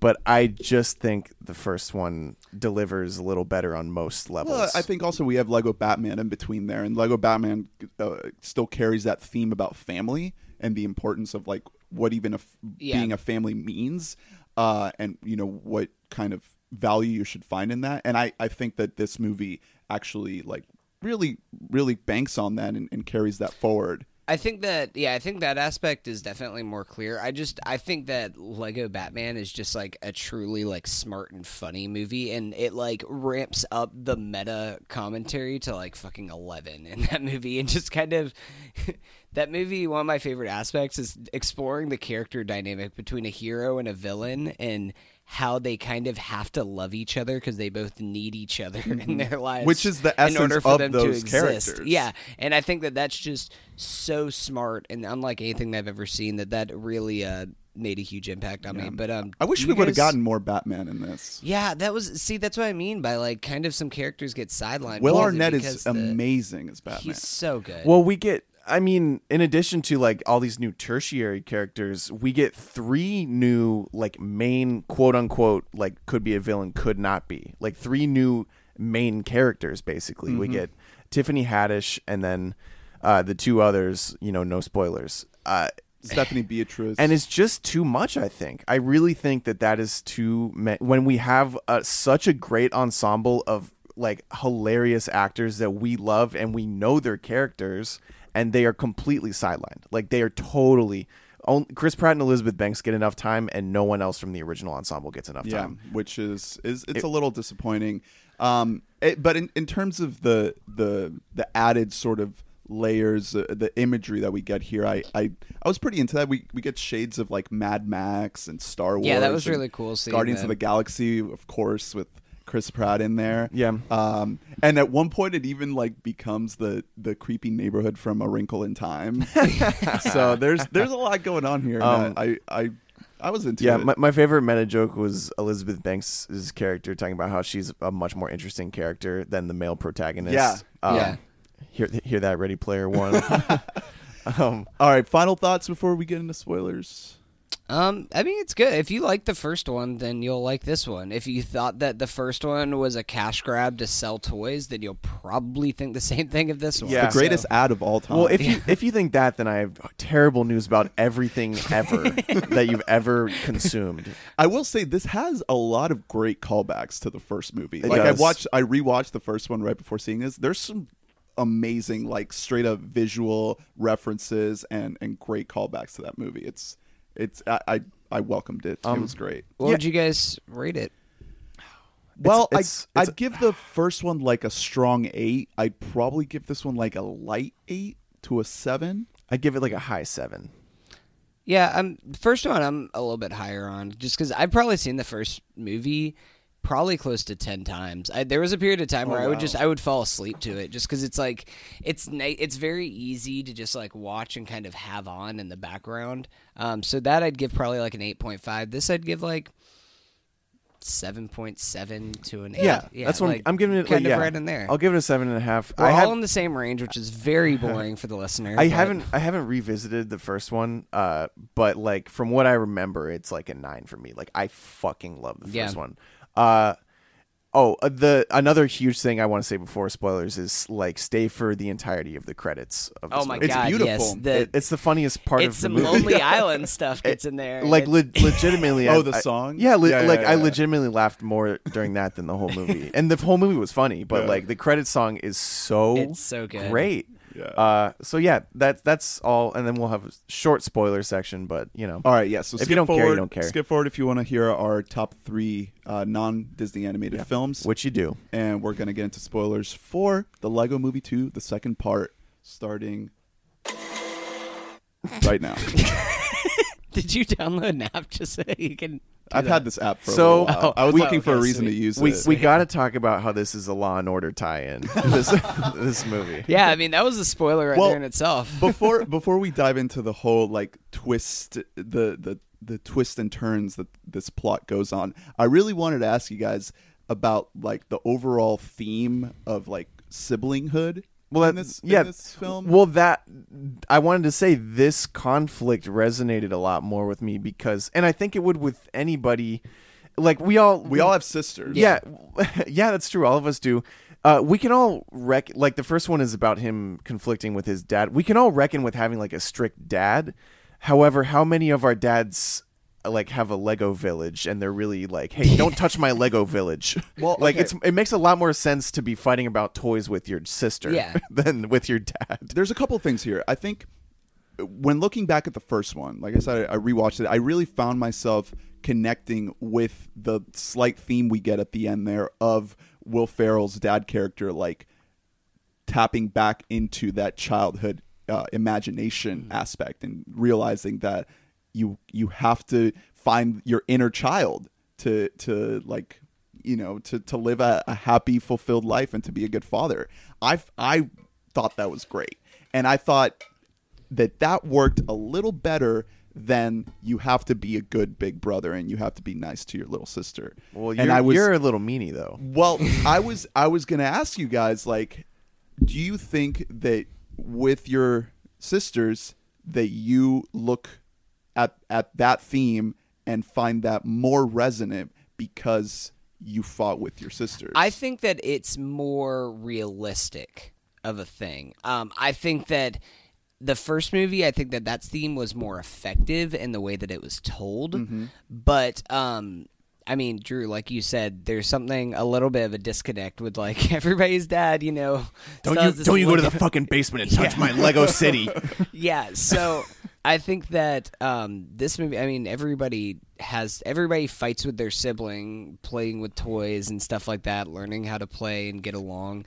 And I think that that's something that we can all kind of relate to, even if I don't think it's as well executed as it is. Well, in the because Exactly. to me, I mean, Camilla, if you're listening, let me know if I'm wrong, but I don't remember ever arguing with my sister about that kind of stuff. I I'm don't sorry remember we're not ever all from fighting. a perfect household, okay? Yeah, I'm from a ooh. broken home, okay, Ernest? I don't know if you know this about me. Did you guys destroy your sister's toys? Oh, I would Did you destroy all punch kinds of him? my sister's shit. But also, okay, so my sister is 7 years older than me, so we didn't exactly have to worry about sharing toys because Okay. we'd be into different stuff. But I was still like a terror of a little brother, and I would just go in there and like She would break wreck your her toys. shit. Yes, actually, Yeah. I remember her like breaking one of my Yu-Gi-Oh skateboard scooter in half whenever What I a was a cunt. kid. And What a bitch. Yeah, Heather, if you're what listening. the fuck, Heather? I thought you were cool. Yeah, I mean, I'm like a year and a half older than my sister. We fought all the time. Like specifically, like the thing that ended up connecting us wasn't sharing the toys, but it was just getting along despite being different, and that's more what it's about. The bridge they use is the toys, the Legos, because the Legos are a little bit important to the movie if you really pay attention. Wait, did Legos make an appearance in this movie? Well, It's a missed reference. that. You'll have yeah, to get it. It's a good thing we waited for the spoiler bumper for that. But yeah, they use the Legos as a bridge, but the theme is about sharing your existence, like sharing your consciousness, almost just like getting along. It's about just like, you know what? Yeah, you're different. The way you play is going to be different. Like, just deal with it. Which carries over to, like, again, to my point of this movie being overloaded, it carries over to two other themes. One is, like, think about the kids that saw this movie or that saw the original 5 years ago, right? Now they're getting into that teenager years, and it's a perfect through line for those kids to have a movie that gives them the message that, like, hey, don't give in to the darkness of teenage angst. Yeah. Like, be nice, be kind. It was. I mean, they really are like using this. It does what every great kids movie can do, which it has a lesson for both the kids who are watching it and for the parents that are watching But it with also, their kids. also the fact that it's like so far apart, you know, that Yeah. that these kids have grown up and need a much more mature message than that first movie. And also, this is a little bit more subdued, and I had to like think a little bit more to reach for this one. But it's also an allegory to the hellscape of Trump's America and how everything is not awesome. You know, my favorite aspect of this was the fucking dream couple, like ultimate power couple that is Will Ferrell and Maya Rudolph, man. Like, yeah. watch out, PTA. Like, get the fuck out of the way. Will Ferrell's coming in here. Maya Rudolph was a great surprise. I really enjoyed that. But yeah, there's like this idea of that everything's not awesome, and we just have to be kind and work together to make it that through. that was kind of a cool message. That's just like sometimes things, like everything isn't just great all the time, but that doesn't mean that you shouldn't try to make things are great. bleak. Okay. I kind of feel like America is just kind of all torn apart in pieces in a storage bin. Yeah. A great bin of storage. Yeah, we have to sing to get Yeah. out of this. So yeah, the surprise obviously was gone. Like in the first one, at the very end is the only time we like legit cut to real life, and it works Oh really my, well. When we saw that for the first time, I was like shocked. Yeah, that it was they did beautiful. It was unreal, and It I'm still brought tears to my eyes upon rewatching. yeah, it. exactly. It's so great. In the second one, I mean, obviously, I'm glad that they didn't try to surprise us again because we know at this point. So they didn't treat us like idiots, which is good. But that was gone. Well, in terms of surprise, though, I do feel like the time travel subplot was a surprise. I obviously, like, we knew it was Chris Pratt, Yeah. like, voicing both characters, but the fact that it was, like, literally his future self traveling back, I was like, oh, there we go. That's a nice surprise. Well, I mean, see, the thing is that I kind of saw the twist coming from like a mile away just because Chris Pratt voices this like older grizzled Chris Pratt, so I assumed that it was some other kind of dimension him or something like that. And I was like, all right, this guy, he seems like the cool guy, but he's going to be bad, and then the people who they think are bad are actually good, and they actually genuinely aren't evil. yeah, that and- wasn't that was pretty predictable. It was pretty predictable, but I don't think that really mattered. Like, that didn't take away from my enjoyment of the movie whatsoever. Because, I mean, they did a good enough job with the scripting that it's not just cliche for just the sake of storytelling. It was the story mandated that this would all make sense, even if it is a little bit. Yeah, and I predictable. loved all of the meta jokes for Chris Pratt's new Man, the phase fucking of his career. dinosaurs running. They have like a shot where it's him where he's running and then the dinosaurs are behind him. It's literally like the first Jurassic World movie. Like, Yeah, it's great because it's literally commenting on how he was this lovable pudgy guy on Parks and Rec, you know, this like cuddle ball of love, and now he's like this serious And he got action left hero. alone. Yeah. That was all hilarious. One of my favorite jokes was when they're going through all of his many basically roles, like because they're going through this guy's like jobs or whatever. He's like dinosaur trainer, blah blah blah, and then one of them's like script doctor, because like that's not even Chris Pratt. That was just a joke. So yeah, like there were plenty of great jokes in this, like really really funny stuff. Bruce Willis. Bruce Willis Yeah. as himself. Was so fucking funny. That was just incredible. Like, what? It just was so out of nowhere that happened. Yeah, she runs into him in the vents, and he's like, "I have a home. I don't just live up here crawling through the vents." Yeah. And then later on, when they're trying to escape, they're like, "Oh, is that Bruce Willis? Oh, excuse me, sorry." Just going through Yeah. here." He's yeah. That was all great. That was all fine and dandy. The message was obviously great. For any kid, like all the messages in this, so the real life scenes, I guess you can tell me, in the first one, did they look so weird? Did they use soft lenses in the first one? Because they use soft lenses in this. It's like foggy. It looks like, yeah, well, I mean, it looks like almost like dreamlike, which I think is like from the perspective of the Lego characters. Yeah, exactly. That they're seeing God. It's only certain shots. There's a couple of shots in the first movie where it goes to like just straight up, nice, wide, well lit shots. Yeah. But when we are kind of seeing these when we are seeing the humans as these like godly, larger than life creatures, then we do get these more kind of weird experimental soft focus shots. But yeah, Will Ferrell gets like final billing on this, and we don't even see his face. He says like 2 words. No, what you see is there's a picture of the kids, Maya Rudolph, and him in the background of one of the shots. Yeah. But that's all. They got him to take one photo and then come in and do like an Here's a hour's check. worth of voice work. Also, Brooklyn Prince of the Florida Project. She Shout out plays to the her. sister. I was like, that's her. Yeah. I was kind of okay, I lost where I was going. Go ahead. Well, I think we've kind of touched on everything. Let me look at my notes. Yeah, we kind of ran through everything. The only other thing I wanted to see is going back to your point about the expanded cast. Most of them didn't really do much for me. I was kind of out on Tiffany Haddish. I didn't really dig her. I thought the song with Batman was good. But I mean, her whole origin kind of has a nice little twist to it. Oh, yeah. In the end. It turned out great. It was Oh, that Emmett. is- It was Emmett who made that for them. That was a good moment. whenever they show- and it was actually that was the brother making a little Lego thing for his sister. That tugged at my heartstrings. Yeah, that was nice. So here's the question: if they make a third one, would it be too copycat for the plot to be about how he just doesn't play with the Legos anymore? Would it be too Toy Story 3? Ooh, interesting. Because that you cannot. I don't think they could make him. I mean, I guess his dad plays with him in adulthood, but like it wouldn't be relatable if it's about like a 17-year-old that's just like still super into it. Well, they could skip the Toy Story 3 plot and just go straight to Toy Story 4 and do like a road adventure movie. Yeah, or maybe he's just a dad now. They'll like explore the sentience of their Lego beings. Or maybe he's like a MAGA cuck, or like what A soy an boy? incel. He's like an Yeah, incel, and he's a he soy lives, boy. No, he he's a lives in his Chad. basement. Oh god, He's like huge and just plays with Legos He's like just like, every "You know what, I second of think his life. all women should want to fuck me. Yeah, because of my And that's giant and Lego that gets collection. projected onto Emmett, and then Emmett Oh, just God. goes around.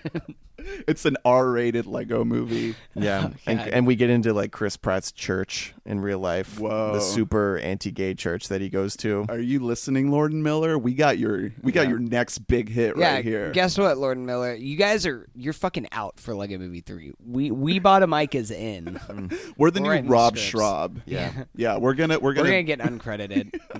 Pratt is catching heat right now, and he because of the deserves it. church. Yeah, he just straight goes to this church that's all about like conversion therapy and all this shit, and he's just like, yeah, no, I'm gonna keep going to it for sure. Like, You know, I follow him on Instagram, and he posts a lot of videos of him like going hunting Mm-hmm. He does a lot of hunting. Yeah, he just lives like in a rural place, totally moved away from Anna Faris and his child, like super separate from them. Is he like Mahershala Ali in True Detective season 3, where he's just like, yeah, just go boar hunting, I get down on my feet, get Whoa. right there with the boars. Yeah, he's playing a lot of Red Dead. Yeah. All right, well, I think that about does it for our thoughts on the Lego Movie 2. Good movie. Good movie. It's good. Yeah. I haven't seen High Flying Bird, but it's my favorite movie of 2019. It's my second favorite to High Flying Bird, but you know. All right, well, welcome back if you skipped forward through our spoiler section. So before we wrap up, we're going to count down our top 3 non-Disney animated films.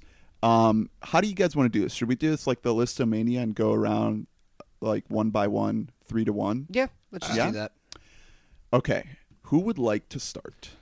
So I had a hard time with this because it comes down to like, how do I revisit movies that I definitely remember loving so much, but I have not seen in like 15 years.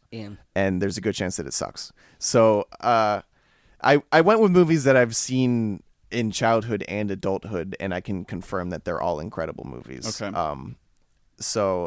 Also, we should repeat what we said before starting the podcast off mic, that if you're really, really doing this list for real, most likely all of these spots would be Studio Ghibli movies. Yeah, that's another issue. You know, we can't include like sequels of the same franchise or movies that are in the same. I mean, technically you could, but I wanted to make this more of a diverse Yeah. list. So my number 3 is actually the Lego Movie.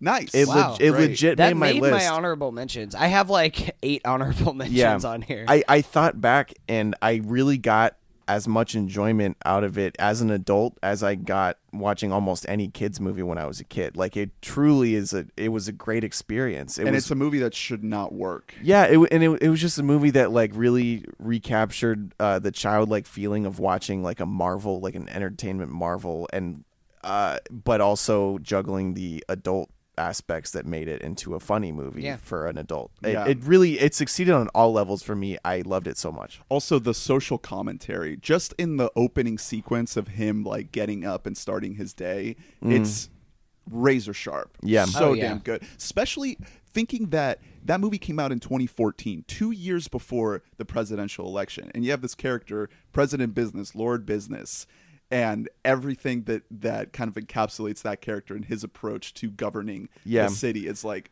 it's so good. I just think Will Ferrell's character is great because it's just like not even like relatable. It's not just that he has all the Legos, but the little things he's doing the whole movie. It's like, what, like that guy is like your hero? Like, Emmett, really, you fucking pussy? Like.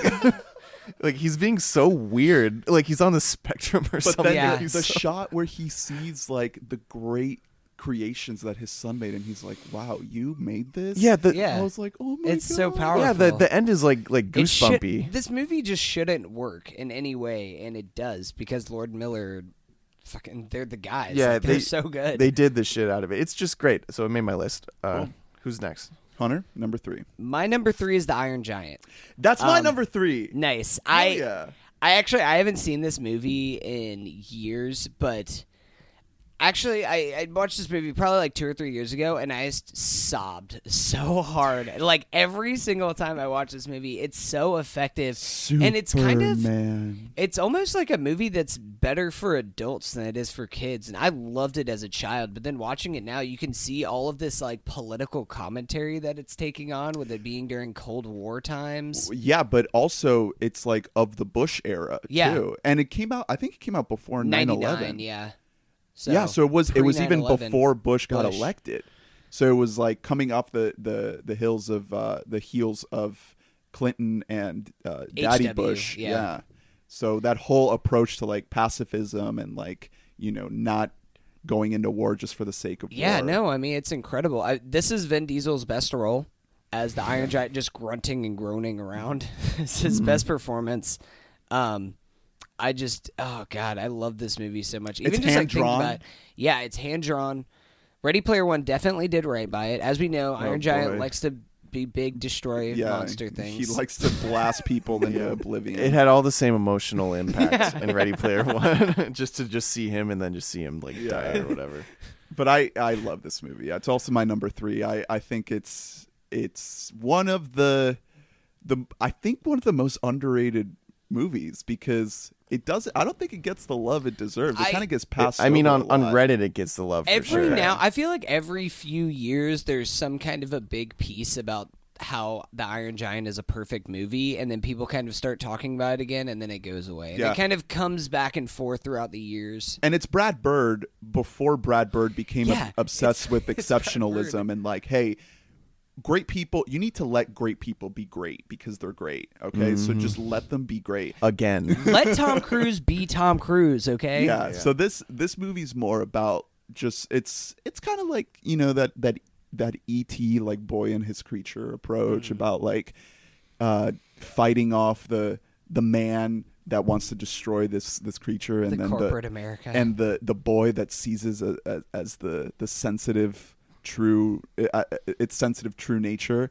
But also again that message of pacifism. Yeah, I mean it's a great message for kids too, that just like kind of caring for everything, even if it doesn't look like you, And- like still kind of it's a great message for always trying to kind of see yourself in something else, even if it's another animal or a giant robot or something. Kind of like this ability, just kind of pushing the idea for caring and for the world. the way the character of the Iron Giant is expressed is like it's so good, especially with like how they kind of animate the weapons that come out of him. It's all a defense mechanism. You know, he's not inherently violent, but he can be if he's threatened. So it's that whole approach of like him being this weapon because they are weaponizing him and not the other way around. And then, the sacrifice that he makes at the end is like one of the most beautiful it's movie so, moments It's so tragic of all time. And the outside, it's like you're crying over a robot dying. Like, what? That's so stupid. But But then the it end, works. that ending tag, it's almost like they were kind of setting it up for a sequel before cinematic universes and sequels were the thing. But it was just a way to be like, hey, he's still out there. Still out there. Yeah. Okay. Number 2, Drew. Shrek 1. Okay, This- so I thought about putting a Shrek movie on the list, but I didn't want to spoil our discussion on which Shrek movie is the better Shrek movie. Yeah, I just went ahead and did it. So this is my number 1. Oh, okay. Yeah. And the reason why I put this one over 2, and we're going to get into this next week. I think It's because of Smash Mouth, well, isn't it? well, 2. It's the age-old argument that like 2 wouldn't be as good if it wasn't for 1, and I have more fond memories of 2, but 1 Really? started it all. 1, yeah, it's one of those things where it's impossible to objectively judge for me. Like it is inextricably linked to like memories and like feelings, and I just remember watching 1 over and over and over, and like every single week I would watch Shrek 1 because it's more funny than most kids movies. It has like it plays for jokes, and it's just like a fascinating like singular iconic story about this just ugly motherfucker. Like it's so it's a gross. I loved it for that. I Yeah. loved that it was like, because when you're like a little boy, you're like, hey, yeah, boogers, earwax. And it's also like uplifting, and it has great themes, and I don't know. I really think it's kind of the whole package. And the way it plays with like these kind of classic fairy tale tropes. Yeah, exactly. too. It fucks with things that I had seen before. I really didn't grow up a huge fan of the Disney fairy tale movies. I know that that's bad of me, but I really just wasn't a big, like Cinderella and Snow White. I didn't love, but I had seen them so many times, and then Shrek came along, and he was like, "Look, that's never gonna happen." And then Smash Mouth starts playing. Also, It's really just Smash Mouth that gets this number 1 spot. Fiona is an iconic all-time greatest princess. Yeah. She earns her spot in the pantheon. Her whole thing is awesome. The love story is great. How like he's into her, and then she turns into an ogre, and then he thinks that she's gross, but he's like, no, actually, you look fucking hot as like a fat. woman. This reminds me. I know we're doing a showdown review next week, but we could stretch Shrek into another podcast and do a Shrek recast later on. Oh man. Yeah, we should do that. I'm down. Let's milk Shrek's Okay. delicious nipples for all the green milk that they're worth. I would make my Shrek Chris Farley. Oh, R.I.P. Oh damn! Like current Chris Farley. Yeah. All right, 2018. Hunter, Okay. number 2. My number 2. This should be my number 1, but my number 1 just has a very special place in my heart. My number 2 is Princess Mononoke. Nice. Yeah. This is my favorite Ghibli movie. I think that this movie is perfect. Like I really beautiful. like. There's nothing wrong with this movie or even Spirited Away, but this movie I think it's more adult than Spirited Away. With this, it has so many ideas of classism, of environmentalism, of just kind of this. A boy becoming a man and the empowerment of a woman leader. There's 2 different like women leaders that are both badass as fuck in this movie between San and Lady Eboshi. This movie is so good. We talked about it a lot a couple months ago. Yeah, when Lee whenever was on. Yeah, whenever it came in theaters. So I don't want to belabor the point too much. But to reiterate one thing that we talked about that time, the whole idea of like man being the only hope for nature because we were the ones to destroy nature, like it's in our hands to save nature because we were the ones that fucked it over in the first place, is communicated beautifully in this movie. It's like visual storytelling at its absolute perfection. Yeah. So my number 2, I had to put a Ghibli movie on here, and I almost put Mononoke, but at the last second I changed it to Spirited Away. Yeah. Which I think is a little bit, even though Mononoke does have those like really big existential themes about society and humanity and all these things, I think Spirited Away captures like the imagination of Miyazaki a little bit more. The absolute like insane, creative, unique imagery we get in Spirited Away is absolutely unmatched. This is my number 1. I think Spirited Away has a little bit more of a watchability to it too, I would say. Yeah. And we have this story of this girl who is just trying to find her inner courage. That's really all it is about. It's a girl who is very, very scared and afraid and goes through a whole journey of self-actualization to find her courage to, take on the world and grow up. Yeah, I think I've said this before. When I used to spend weekends sometimes at my grandma's place, or at least spend like Saturday nights there. And she had a lot of VHS tapes, but the 2 that I would alternate were Spirited Away and Max Keeble's Big Move. And I had them on like equal Only footing. one of them has stayed up as a great movie. It's Max Keeble. Yeah, and the other one is Spirited Away. They started to blend together. Josh Peck becomes a pig. Dude, I fucking wish. So yeah, this movie is like, it's ingrained into my brain. Like I've had a recurring dream. I haven't had it in a few years, but like from my whole life, I had a recurring dream about Spirited Away, where like my parents would like disappear and like I was in that world and they would turn into like animals and stuff. Was it a different animal every night?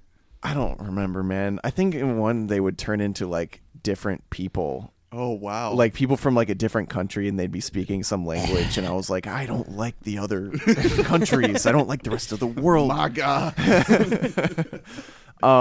But yeah, it's really like, it's haunting if you're a little kid. The world is what keeps me watching it. Like the world it is in is so fleshed out, so fascinating. The cityscape is beautiful. And what it does perfectly capture, which a lot of especially great animated stories like this is one of the best things, is that it feels like you're just watching just a small slice of this world. And Yeah. like there's this whole other side of this world that you don't even get to see. You're just getting like a peek in, and that's enough. Yeah, I was just thinking about this because in the beginning when she enters the city, she's going downstairs like to enter it. Yeah. It's almost like it's in a basin.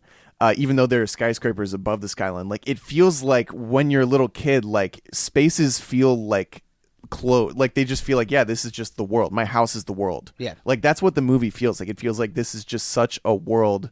It could be part of a bigger picture, but it feels contained in like a little kid's brain's way. And the variety of design for all the different creatures and spirits. It's like if you're gonna set out to design a world where you can just see spirits that could embody anything and could be anything, like this is what you should do. You don't draw them all the same. You don't do one design and then just change it up a little bit. You do dozens and dozens of completely unique and different looking spirits that all just pop and kind of take over this amazing, beautiful tapestry of color. Yeah.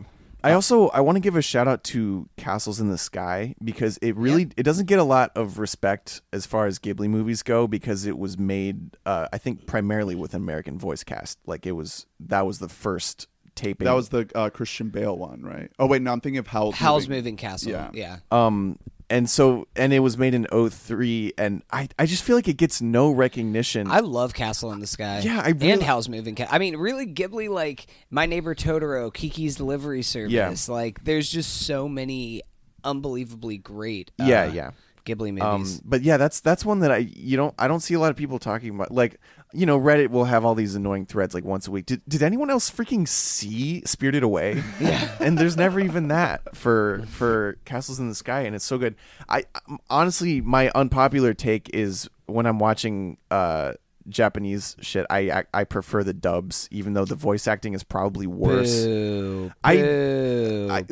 If you have subtitles, you're just like, I don't like glancing back and forth like a million times a minute to read and then try to take in the visual imagery. That's literally not the point. This is of why movies. Drew hated Roma. It's true. You're It's like, true. I don't know what they're saying. The words like didn't even matter for most of Roma. You're just watching it in awe. I think if you're a true cinephile, what you got to do is you just learn Japanese. Yeah. That's what Wes Yeah. Anderson wanted us all to do. It's true.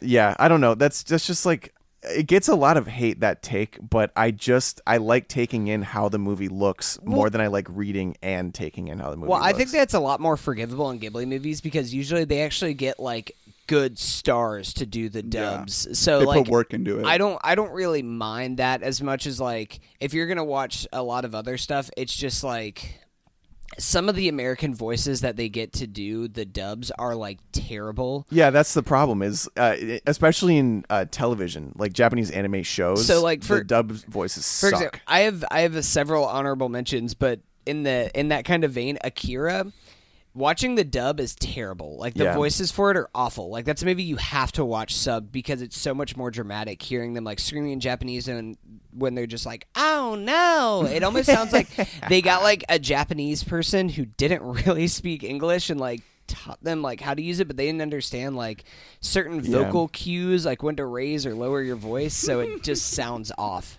Yeah.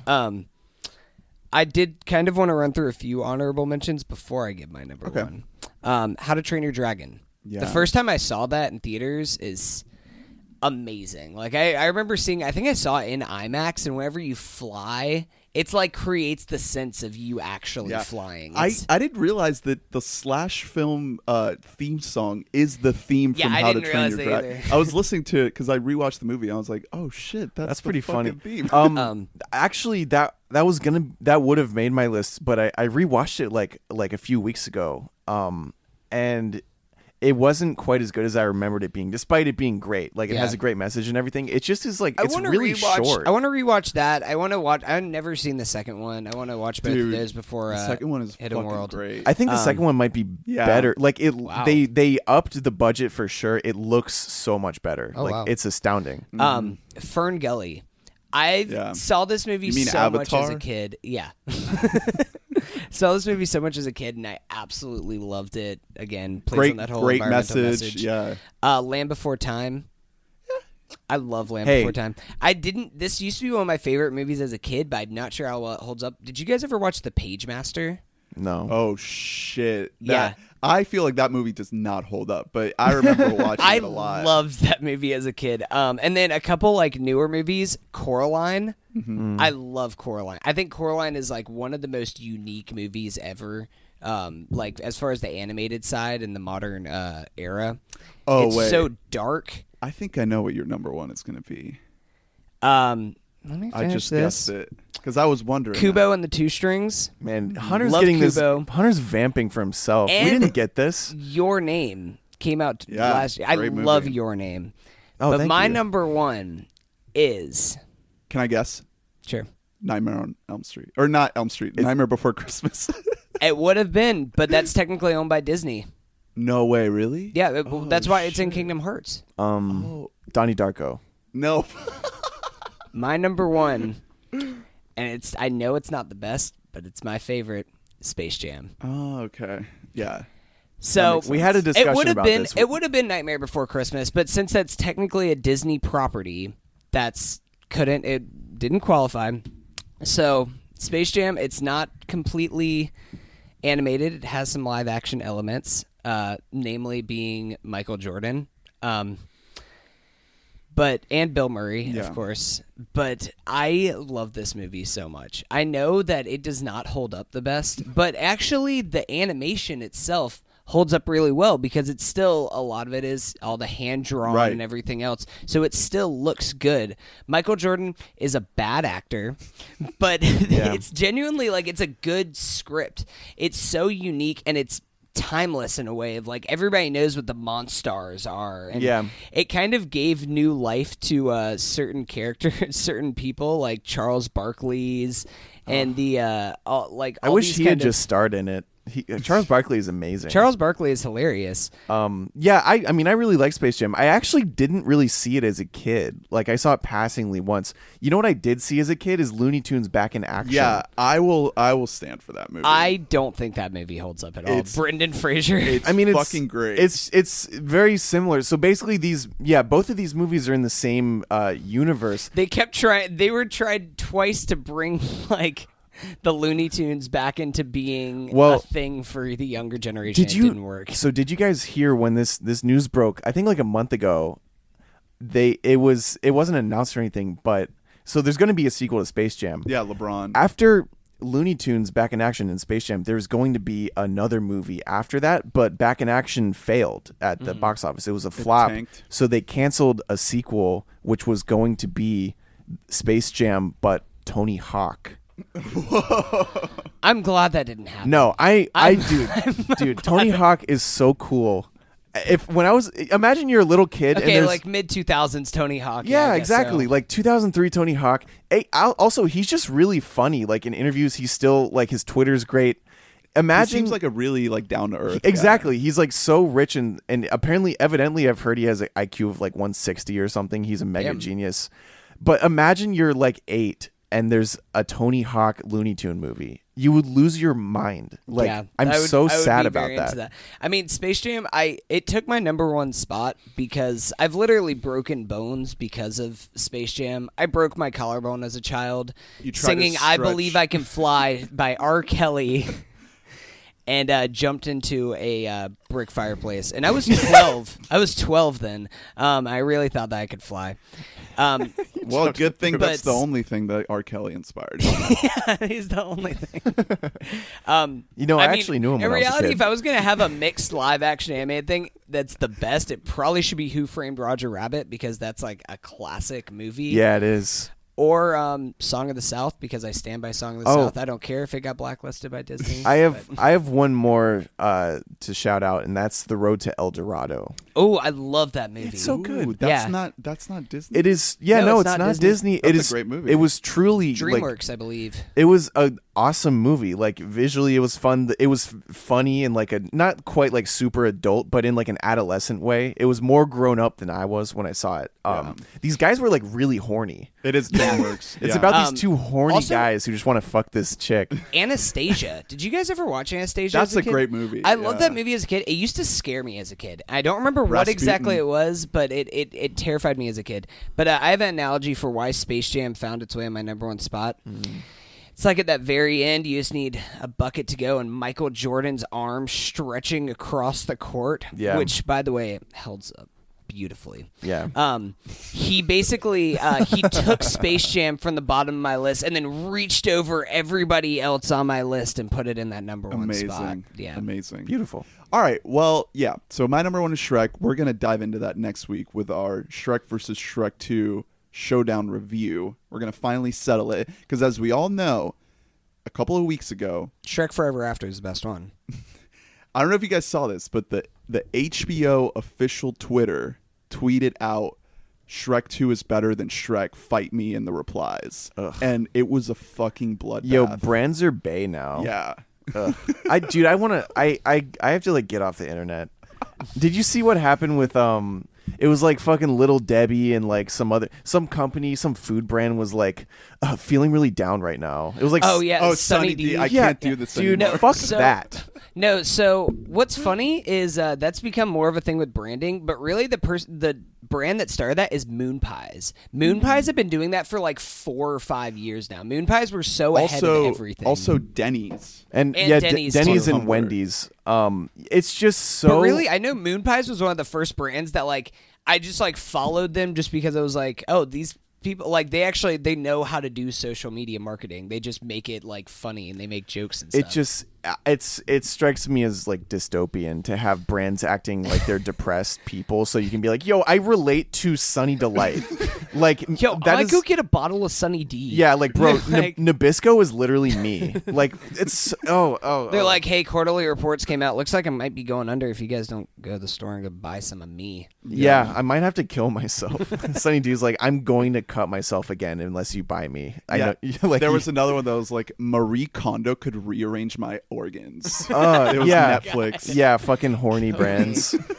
It's so gross. It's a subtle distinction, but someone noted this is that they have stopped saying we. Now they say I. Yeah. As in like I am Wendy's and I am your friend. Wendy's is me. It's the singularity. It's scary, man. I hate it. Everything's not awesome, guys. And people are just like, this is actually pretty fucking cool. Like this is epic. Yo, this is epic. This is Deadpool epic right here. Yeah, I only follow brands and I respond to all of them and then I buy them. All right. Well, we got to wrap it up because Hunter has to drive to go see Coheed and Cambria. Yeah, I might go make a stop at a casino. Might go double down on my winnings. Yeah. Are you? Is there a bet on whether or not they're going to play Welcome Home? I have it at. I put all my money down at 65-1 that they will not play Welcome Home. Wow. Okay. So All right. I lost The everything. winnings are too good, you know. Okay. Like, Also, before I forget, I wanted to acknowledge Colin, if you're listening, that he did win the summer movie wager, and we did watch Unbreakable, and we talked about it 2 podcasts ago. So that was our. Did he make a complaint that we didn't? No. talk about I it? just felt like we. Yeah, we never mentioned We it. never acknowledged it. but yeah, he did want us to You're watch being that. acknowledged. I But forgot. We didn't do a commentary track, so maybe we could do a makeup commentary track on something else. It has to be something. I don't want to watch it on something good. Right. Yeah, it has to be bad. So tweet at us at We Bought a Mic if you have any suggestions. I know I did a Twitter poll on at We Bought a Mic for if our audience cared about Alita Battle Angel and if we should talk Vote about was it. yes. And the vote was yes. So we're not going to review it. We're going to stick with our Shrek versus Shrek 2, but I'm probably going to go check it out. And Yeah, I'll let try you and guys, check it out, and too. let you guys know how it is. It's the new Robert Rodriguez film. So we'll see how that goes. But yeah, that's next week. Stick around. We got a lot of goodies coming at you. High Flying Bird, more True Detective, and then How to Train Your Dragon 3 the week after that. So stick around at We Bought a Mic, weboughtamic@gmail.com. Maybe we should turn our at We Bought a Mic into a horny brand account. Yeah, Maybe Brandon wants that's to how we fuck. That's how. Yeah, we gotta get that freaking blue Yeah. blue check. Yeah, we Yeah, got to. Shrek needs to fist me. Yeah. That's just like everyone says that shit now. Yeah. Everyone's like, yeah, Shrek is daddy. All right, we're Shrek could fuck me with one of his earwax icicles. Kill me. our goal needs to be to get banned off Twitter for posting like Shrek and donkey porn. Well, guess what? That's if you get suspended off Twitter, that's more content because then you can post a screenshot being like, "Lol, you suspended me for this." Yeah. Guess what? I'm back, bitches. Yeah. I learned that from Crank T. Nelson. As long as we keep insinuating Native American genocide, then we're scot free. Yeah, no ban there. There's no ban Yep. happening there. Yeah, Jack from Twitter owns with an even hand. He Yeah. rules so objectively. I love he's my like, MAGA daddy. yeah, he's like, well, technically he didn't say Trail of Tears, so can't ban him. Actually, that's just history. Like, it just happened. So what are you Yeah. saying? Yeah. All right. Okay, I gotta go. I'm getting angry. Where can we find you? Twitter, obviously. Drew Dietz. Evil And Truther. any day might be the day I grow up and delete it because it makes me miserable. But same could be said for every website on the whole internet. That's it. It's like a trash fire. Letterbox is the only thing that's a fun social media. Twitter's like a trash fire in how it signifies, darkness and emptiness and dystopia. But it also keeps you warm. Well, I hate it because I want there to be a social media site that is word centric, because Instagram is the picture centric one, and I don't like it that much. I prefer writing, and it's like, well, that website is the angry one. At least Twitter sometimes has some funny lull jokes to Oh, it. it has great shit. It has great jokes, but it's just an angry website. It's very mad, and it's Every once in a while, I latch onto a tweet about, or I don't latch on, but I stumble upon a tweet of people still arguing about The Last Jedi and how Oh my Rian god, that's Johnson great! I love ruined- whenever I see yeah. that. People still are mad about it. Like, dude, calm down. like, get the fuck over it. All right, honey. I am on Twitter and Letterboxd at Hunt Mobley, HuntMobley. Also, check out my website, huntmobley.com. Brand synergy. Yeah. Are you going to Yeah, do that's a right. full recap review of Foxing Coheed? I might. Okay. I'm not going to spoil what I have Sure, coming because sure. maybe I don't have anything planned. But, Okay. yeah. Okay. That's just kind of what you're going to get on board with me is you're going to get realness. Honesty. Yeah. Start You're gonna the get clock. Honesty, Honestly. media. Yeah. Trademark. Hunter Mobley's new rules. If your baby's crying at the movies, I'm gonna cry at the movies. Oh, before I forget, I wanted to say that when I saw Lego Movie in theaters, there was a lady that pulled out her phone full blast brightness, like 100% brightness, and just started scrolling through Instagram in the middle of the movie. Good shit. I was like, But- are you what? Didn't you have an experience with a Lego Movie? Do you want to quickly? We forgot to brush So, on that. Oh but, yeah, 4DX. Yeah, I watched it in this Premiere Cinemas 4DX. I got tricked into it because the only way you can reserve a ticket online is with the 4DX tickets. Oh. It's a way to make you spend like $17 for a movie Jesus ticket. Christ. Which I was like, well, Nightmare scenario. yeah, I know, but I needed to see it at that specific time at that spot. So I was like, fine, I'll do it. But I was angry about it. So the whole time I was like angry, like sitting there, like my seat's like moving and shit. And I'm just like, yeah, I get it. Like, this is pretty cool. But honestly, I thought it was going to be annoying because the whole thing is basically just that. Like, your seat rumbles in, like, big moments, action moments. It moves sometimes with the camera, which I thought was pretty cool. It kind of tilts. So is it D-Box? It's different from D-Box though. What is it? No, I think it's the same thing. What's D-Box? D-Box is like the chair's on hydraulics and it'll like shake you violently and then It's- it'll like kind of picks you up and moves Yeah, you around and stuff. it's not violent. I didn't have it on the highest setting. There are different settings Oh, of, okay. but it does. Yeah, it moves you around. I just know I've heard some people talk about I think it was D-Box before. It was on one of the podcasts with Slash Film. They were talking about seeing the last Transformers movie. It was punching you in the back. and when Optimus Prime, there's a point where he gets stabbed in the back, and he got literally punched in the back. Yeah, a knife comes out, but it's just a butter knife, so it's Well, okay. I mean, if you're watching Transformers 4, you're pretty much You're praying kind for of like sweet hoping death. for Yeah, you're death. like, thank you, D-Bucks.